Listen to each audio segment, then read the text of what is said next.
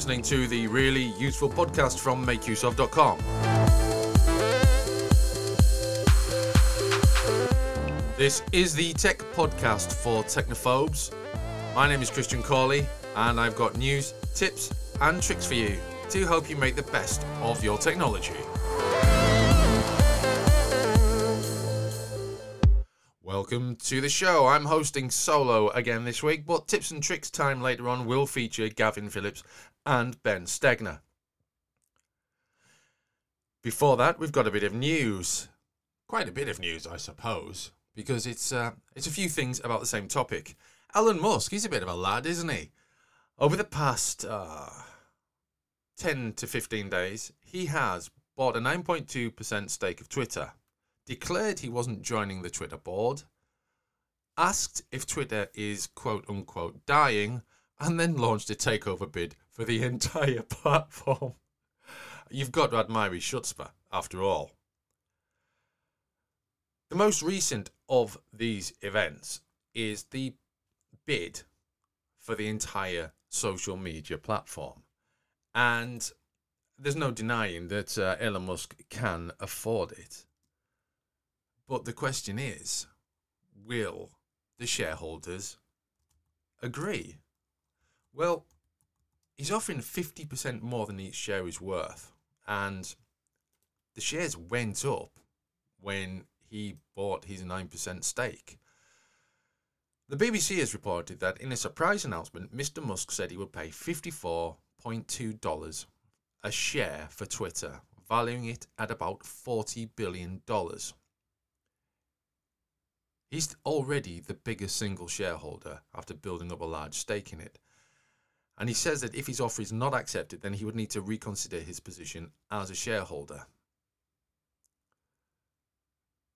Now, the board of directors seem to be edging towards rejecting the bid. But the shareholders own the company, not the board of directors, tweets Elon Musk. And, there's plenty of evidence in favour of that. It's a fact. Now, obviously, in advance of a takeover, there is the planned due diligence taking place and looking at the accounts for the company and all that sort of thing taking place going forwards for Musk to successfully purchase Twitter. The big question is, of course, will it make any difference to Twitter? A lot of people are scared for some reason and concerned. That's an okay opinion, an okay feeling to have, I guess, that Twitter would change. Too much free speech seems to upset a lot of people, it seems. And certainly there should be rules on social networking, rules of conduct, people behaving in the correct manner. However, one look at Twitter shows that it is an absolute mess of bizarre sexual material, extremist right-wing, extremist left-wing, extremist religious, all sorts of insane views. It's a huge melting pot, but unfortunately nothing's melting. Things just seem to be simmering and perhaps burning on the edges. Whether Elon Musk's purchase will make any difference to that is, it remains to be seen, but it seems unlikely. Still, we might get an edit button after all.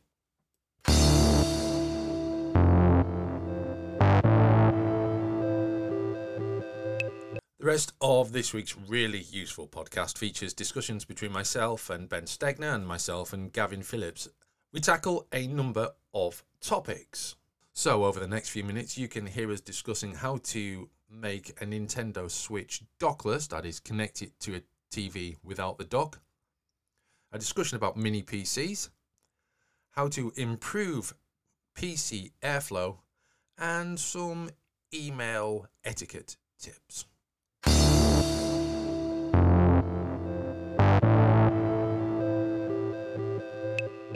Okay, you can connect a Nintendo Switch to a TV without the dock. I looked into this some months ago, and I've recently updated the article. It's amazing how many people actually want to connect their Nintendo Switch to the TV without having the dock. And I guess it's for people that tend to taking the Nintendo Switch around to a friend's house or on holiday or whatever, and not wanting to take the dock with them, because obviously that would be stupid. Mm-hmm. All you need to do this is a device. It's a USB-C to HDMI adapter, and it Is will that have, it? yeah. You can use a stand as well if you need a stand, but yeah, all you need is a USB-C to HDMI adapter. There are a couple of them that you can use. What it should have is a USB-C input, a standard HDMI output, an optional USB 3 port if you wanted for extra storage or whatever, and a USB-C connector. There's a couple. The links to the suggested tools, adapters, are in the show notes. So yeah, I've got one. I used it for taking the photos, and it works really well. And combine that with a carry case for your Switch, and get a little foldable stand for your Switch, and you can take it on holiday, take it on your friend's house, whatever. Because the kickstand on the original Switches are obviously terrible, which is why a stand is really useful. So basically, what you do, you disconnect the USB-C and HDMI cables from the back of the dock. Then you mount the Switch on the stand or lay it on a flat surface near the TV. Then you connect the USB-C power cable and HDMI cable to the USB-C to HDMI adapter that you've bought online or from Amazon or whatever.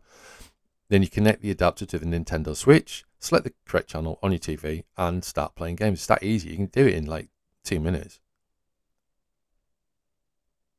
That's uh that's really quite impressive, actually, isn't it? Because you look at the Nintendo Switch dock, and it's a fairly large size piece of hardware, isn't it? I guess that's why you keep it right next to your TV. But Yeah, knowing you could just take a few extra cables and a tiny little hub with you, you can plug it in wherever you go. That's exactly. awesome. I mean, that's pretty much what it is. It's that in a big piece of plastic that stands up that you can just drop your Switch into. And that's not to downplay the importance of the dock, because it is a really useful piece of kit, and it does let you just put your Switch away and on charge, and charges your controllers when you attach your controllers to the Switch. So, but it is a lot larger than it needs to be, essentially. Mini PCs are getting more and more popular. I remember the days when you would get a netbook, which is essentially a mini laptop, and they weren't particularly powerful, but they were kind of flexible and useful in many ways. I had an EPC for a time, and I thought it was quite good, although the keyboard was way too small for me.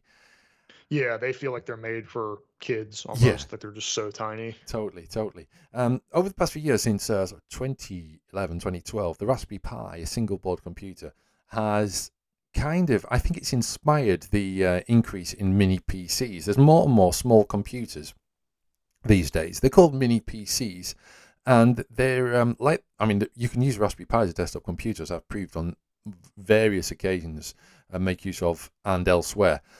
Computers are getting smaller. We've got a great guide to make use of on the 10 things about mini PCs you should consider before buying. Now, they are popular, they're affordable, they're easy to get hold of, but they're not necessarily what you're going to expect. For instance, you could get a mini PC and find that there's absolutely nothing in it beyond the motherboard and the processor. You'd need to buy RAM, you'd need to buy a hard drive, you'd need to buy keyboard and mouse potentially as well.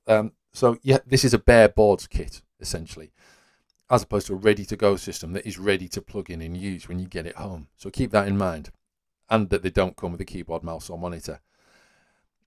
Unlike a tower PC, a mini PC can't really be upgraded beyond potentially the hard drive or the RAM. You're probably not going to be able to upgrade the CPU. So keep that in mind as well. And you'll need to be using laptop RAM, not desktop RAM. Laptop RAM is a lot smaller than desktop PC RAM. Hard drives, you're probably looking at an M2 or a 2, that's a NVMe system. It's a stick storage system, pardon, or a 2.5-inch solid-state drive or hard disk drive with a SATA connection. Both are fast. The M2 option is typically faster. As they come with a processor built in, you'll be able to choose the architecture, whether it's an AMD motherboard and processor or an Intel processor with a motherboard. You won't be able to switch between the two, just like you can with a normal system. But it is worth taking into account which one you're going to go with. But at the same time, mini PCs aren't great for gaming, so you're probably not going to be doing much more than maybe a bit of retro gaming or a bit of very low spec Fortnite, maybe at a push. Don't expect to be able to game or do hardcore media editing and processing on one of those systems. Often they have an an operating system pre-installed. It could be Windows if you're lucky, or then again, it could be Linux if you're lucky. In fact, it could be Linux if you're really lucky. It depends which one you want to go for, but when you buy in a mini PC, you should get the information that you need regarding the operating system. Some of them also can be mounted on the back of a monitor. I mean, that's it really with mini PCs. They're kind of cool and they're kind of good, and none of them are really as good as a Mac Mini, though. I don't think. I think Mac Minis have got a bit of advantage over mini PCs still, but I mean, if you're looking for something that's low cost and does the job of being a computer and doesn't take up too much space, they're ideal, aren't they? Yeah, I don't have too much experience with mini PCs. I might have come across them a little bit when I worked in IT, but yeah, I think what you said is all right. They're a nice option if you don't want to have to worry too much about building your own computer, I guess. If you don't need them for anything crazy like high-end gaming, it's a pretty good way to just kind of connect your peripherals to it and go from there. Even portable, if you travel a lot or something like that, or you work at multiple desks. I think there's probably like a breaking point, where it's a mini PC is worth it up to this point, and then if you need a more powerful machine, probably just better to spend the money and build your own computer or whatever. But yeah, I think they are handy and have their purpose for sure. Yeah. And the Mac Mini is pretty much the cheapest way to get access to them. If you want access to the Mac ecosystem, you can't really get much cheaper than a Mac Mini, and you supply all your own stuff. So yeah, the reason I mentioned the Mac Mini is because I know an illustrator in the UK, and he's an illustrator and web designer, and I know a lot of his early illustration work was done on a Mac Mini, and it's beautiful high resolution stuff, and he's doing it on a Mac using Adobe Illustrator. And I mean, I'm not confident you would get the same level of performance from a Windows based mini PC, because the specs just not the same, and they're not really geared to that same sort of activity. yeah, I'm gonna look this up. I haven't actually taken a look for a while at the what a Mac Mini costs and what kind of specs it has. Let me see here. They every time they update it, I kind of lose track. All right, let's see. So the ones on Apple's site now, they have the new M1 chip, 8-core CPU, 256 gigabytes of storage with 8 gigs of memory is $700. So you're looking at $700 worth of mini PC potentially to get the same level of performance. Yeah, or there's also a $900 one that looks like the only difference is 512 gigabytes of space. Yeah, that's I see. Like for me, like looking at this, I mean, I don't use a Mac for my desktop, but like, I think I paid $1,000 to build my desktop, and it has 4 times as many USB ports as this, and I have 4 monitors connect. Like the idea of spending $900 on a computer that has way less storage, fewer USB ports, and all that than mine is just not worth it for me. Doesn't compute. Yeah. Hey, yeah. Pun intended. Let's move on now to a useful hint, tip, trick sort of scenario. Whether you're building a PC or if you're just having some performance issues, airflow is a really important element of using your computer successfully. You want to make sure that your computer stays as cool as possible, basically. And with the correct airflow, you can enable that. And a cool computer means a computer that is performing well. Problems will generate heat, which will slow things down, which is why you need good airflow. Now you can start with this by getting the right fans for your computer. There's a vast number of different types of cooling fans available from different brands, and there are different cooling solutions as well. So this option alone requires a lot of research, and then you've got the added effort of its setup and installation once you do that. So set aside a bit of time for fan purchase and installation. Another thing that you'll need to do is ensure that the fans are directing airflow in the right direction. Airflow should flow from the open side and move in the direction of the protective fan grill. It should flow from the front towards the back. It's very easy to get this wrong. It's very easy to put your fans on the wrong way round and have lots of air sucked in from both sides. And lots of air being sucked in means lots of dust being sucked in. Or having them both pushing out. And again, that's not ideal either because it's not drawing in cooler air. You should keep your PC in a ventilated area as well. I know a hell of a lot of people, and you probably do as well, and you might have even have done this. Leaving your computer on the floor, on a carpet, near a wall, where pets are common visitors. These can all lead to dirt, dust, hair getting into your computer, increasing the heat inside there by the reduction of airflow and causing performance problems.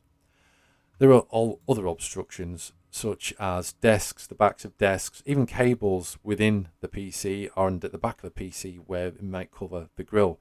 Using cable ties to keep cables out of the way is a useful option. You can set PC fan controls using speeds that can using controls that can be mounted on the front or using software controls in your operating system. And you can also balance the air pressure in your computer with, you can either have negative or positive air pressure. The latter simply means that your gaming PC draws in more air than what is being blown out, and vice versa. Now, this is a difficult balance to achieve. Go for the easy wins here, which is basically position of the cables and getting the airflow right and keeping the position of the computer in a sort of generally ventilated area. Changing your fans, installing controls for adjusting fan speed, and worrying about the air pressure. They're more advanced things. And, Ben, you're building a PC imminently. What is your solution for cooling? Yeah, so I'm actually going to be taking a much stronger cooling solution than my current one has. Yeah. So my current case, I just use the stock Intel cooler, and then there's one fan on the back. So it's not super crazy. Okay. This build, I have a much better third-party cooler that has like three rows of heatsink. Wow. And then a better fan at the top. Okay. And I think there's 2 fans at the back and 2 at the front.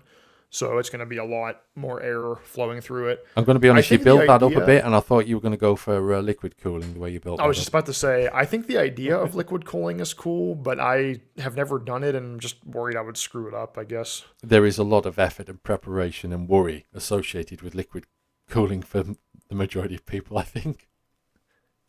I think it's a sweet idea, and it just looks, it's like, yeah, there's water on my computer. Yeah.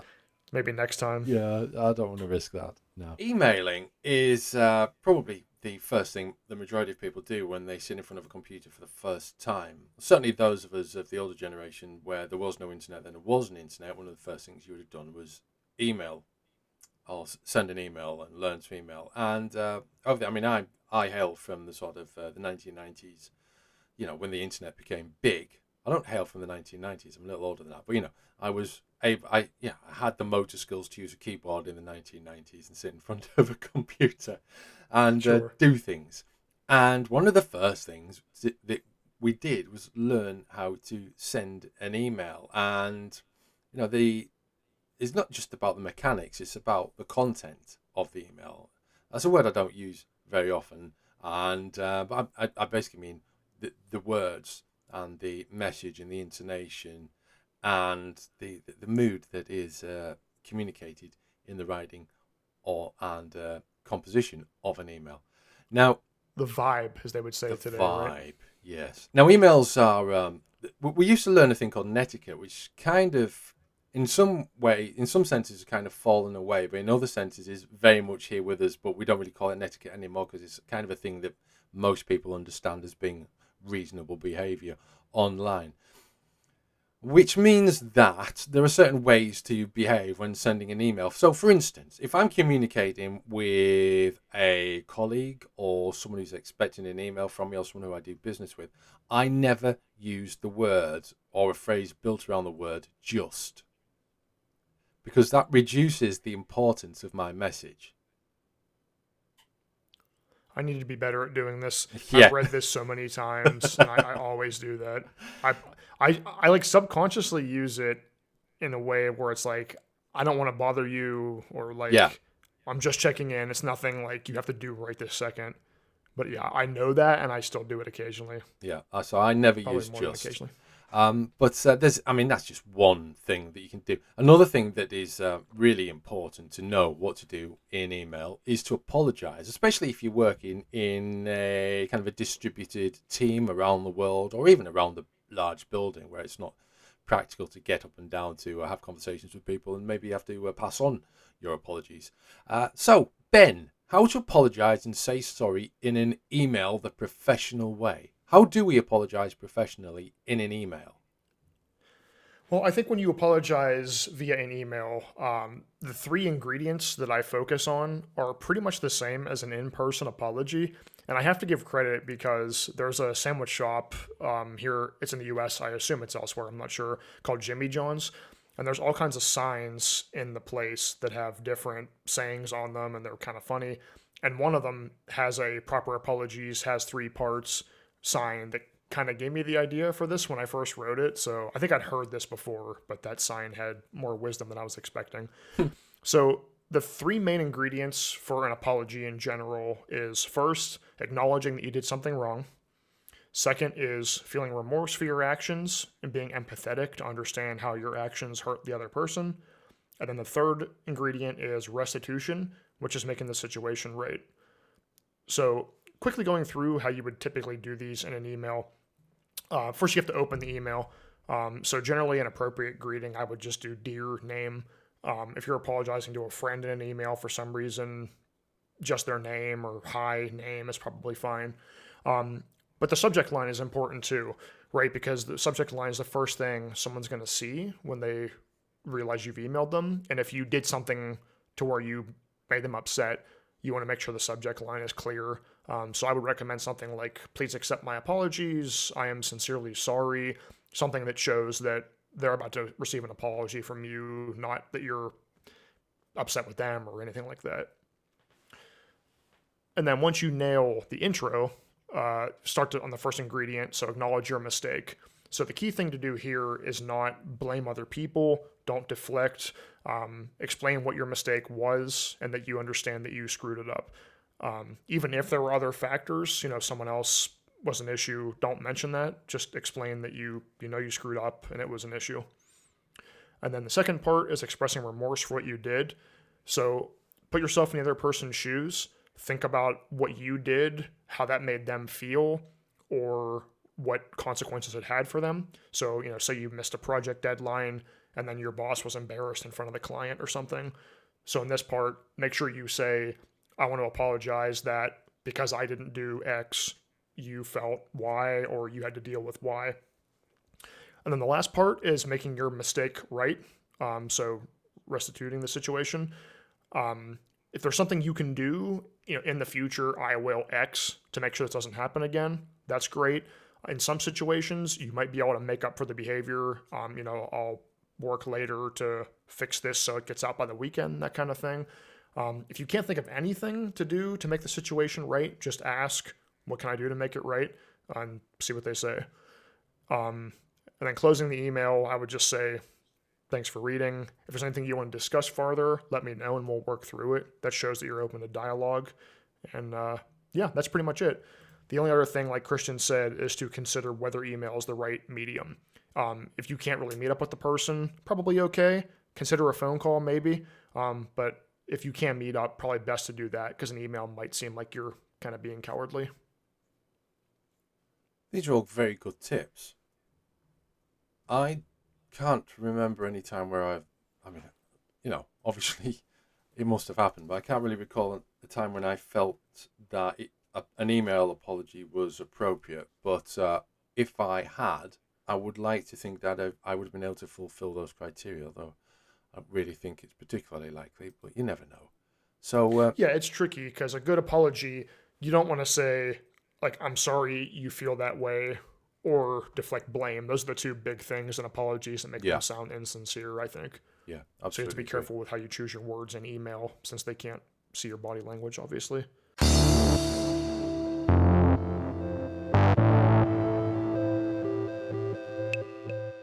And that brings us towards the close of this week's really useful podcast. Now, usually at this state of the show, one of us, or both of us usually, has a recommendation to offer you. Unfortunately, I'm hosting solo this week, as you've already noticed. So, instead of a recommendation, why don't you browse through the show notes, click the things that you're interested in, and if you feel that we've helped you, please leave a review on Apple Podcasts or whatever your podcasting preferred platform is, or just share the podcast on Twitter or Facebook to anyone you think would benefit from it.